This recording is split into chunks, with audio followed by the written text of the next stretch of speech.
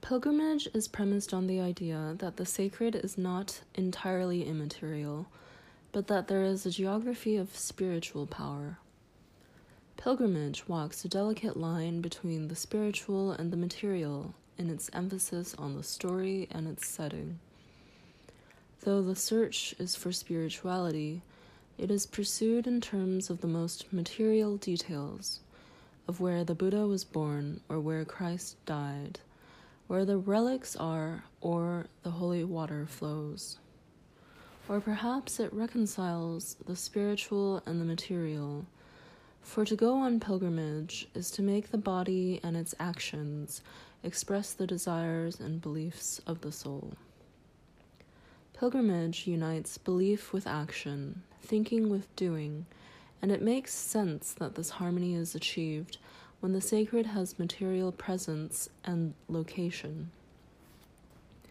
Protestants, as well as the occasional Buddhist and Jew, have objected to pilgrimages as a kind of icon worship and asserted that the spiritual should be sought within as something wholly immaterial rather than out in the world.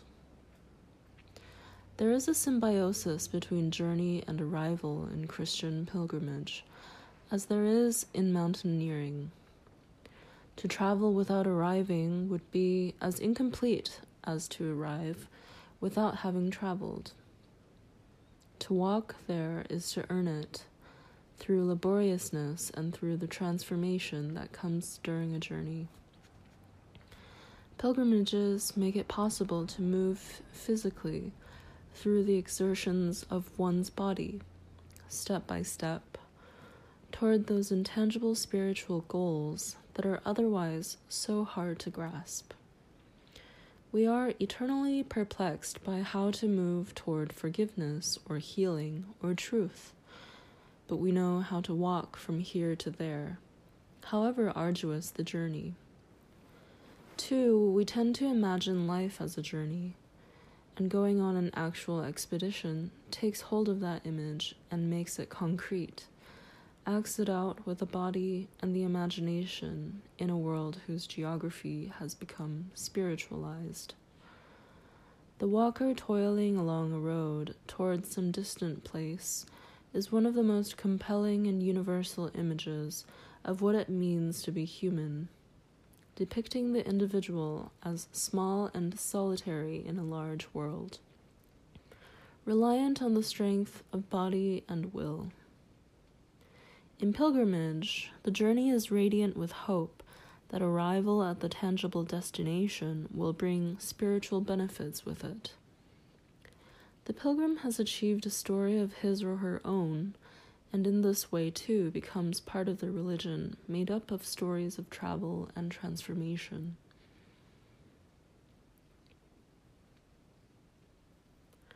Tolstoy captures this in a longing that comes to Princess Maria in War and Peace, as she feeds the myriad Russian pilgrims that pass by her home. Often as she listened to the pilgrims' tales, she was so fired by their simple speech, natural to them, but to her full of deep meaning, that several times she was on the point of abandoning everything and running away from home. In imagination, she already pictured herself dressed in coarse rags and with her wallet and staff, walking along a dusty road. She has imagined her life of genteel seclusion become clear, sparse, and intense with a purpose she can move toward. Walking expresses both the simplicity and the purposefulness of the pilgrim.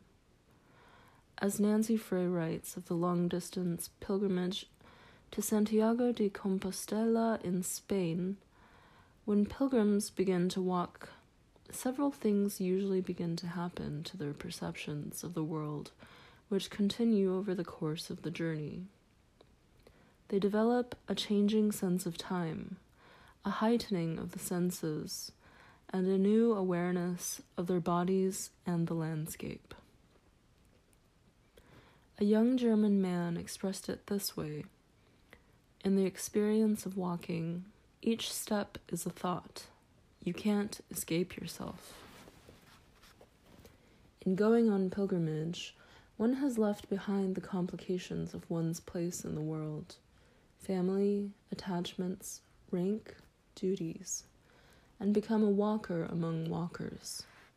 For there is no aristocracy among pilgrims save that of achievement and dedication. The Turners talk about pilgrimage as a liminal state, a state of being between one's past and future identities, and thus outside the established order, in a state of possibility. Liminality comes from the Latin limen, a threshold, and a pilgrim has both symbolically and physically stepped over such a line. Liminars are stripped of status and authority, removed from a social structure maintained and sanctioned by power and force, and leveled to a homogeneous social state through discipline and ordeal. Their secular powerlessness may be compensated for by a sacred power, however, the power of the weak, derived on the one hand from the resurgence of nature when structural power is removed, and on the other from the reception of sacred knowledge. Much of what has been bound by social structure is liberated, notably the sense of comradeship and communion, or communitas. Inside the labyrinth, the two-dimensional surface ceased to be open space one could move across anyhow.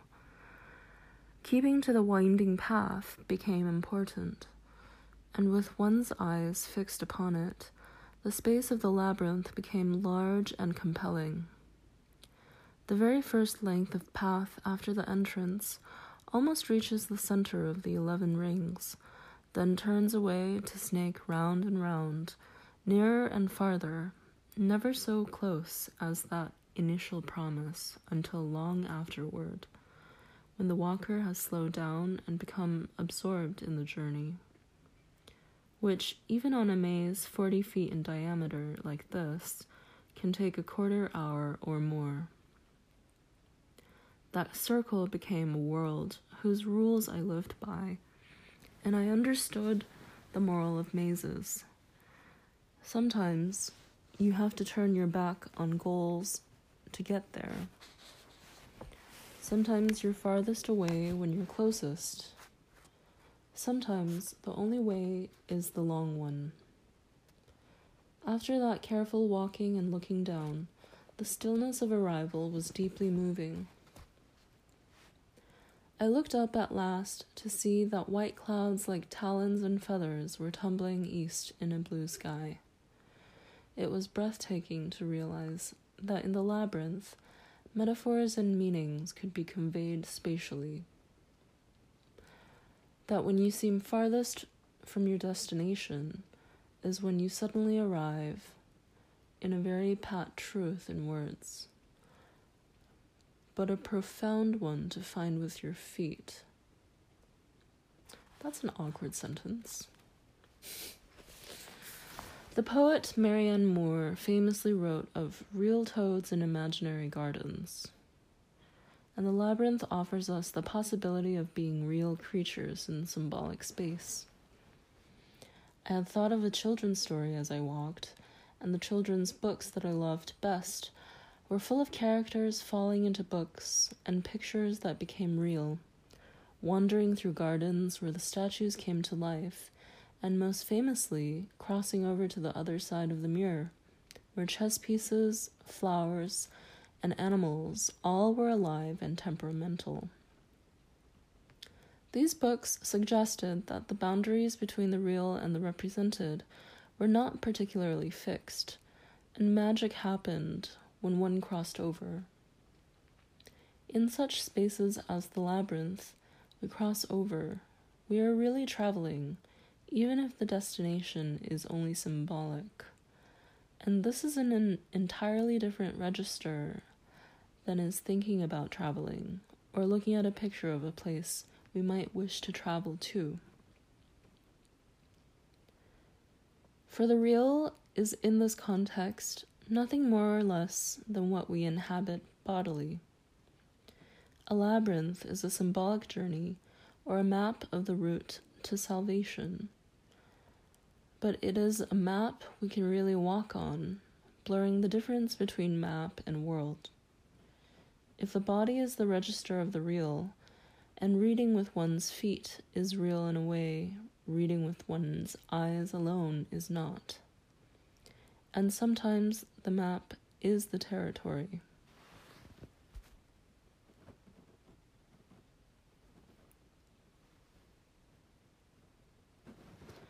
Labyrinths are not merely Christian devices, though they always represent some kind of journey, sometimes one of initiation, death and rebirth, or salvation, sometimes of courtship. Some seem merely to signify the complexity of any journey, the difficulty of finding or knowing one's way. They were much mentioned by the ancient Greeks, and although the legendary labyrinth of Crete, in which the Minotaur was imprisoned, has never been found, and probably never existed, the shape now called the Cretan labyrinth appeared on its coins. Other labyrinths have been found, carved in the rock in Sardinia, cleared in the stony desert surface in southern Arizona and California, made of mosaic by the Romans. In Scandinavia, there are almost 500 known labyrinths, made of stones laid out upon the earth. Until the 20th century, fishermen would walk them before putting out to sea to ensure good catches or favorable winds. In England, turf mazes cut into the earth, were used by young people for erotic games, often in which a boy ran toward a girl at the center, and the twists and turns of the maze seem to symbolize courtship's complexities. The much better-known hedge mazes of that country are a later, more aristocratic innovation of the Renaissance garden.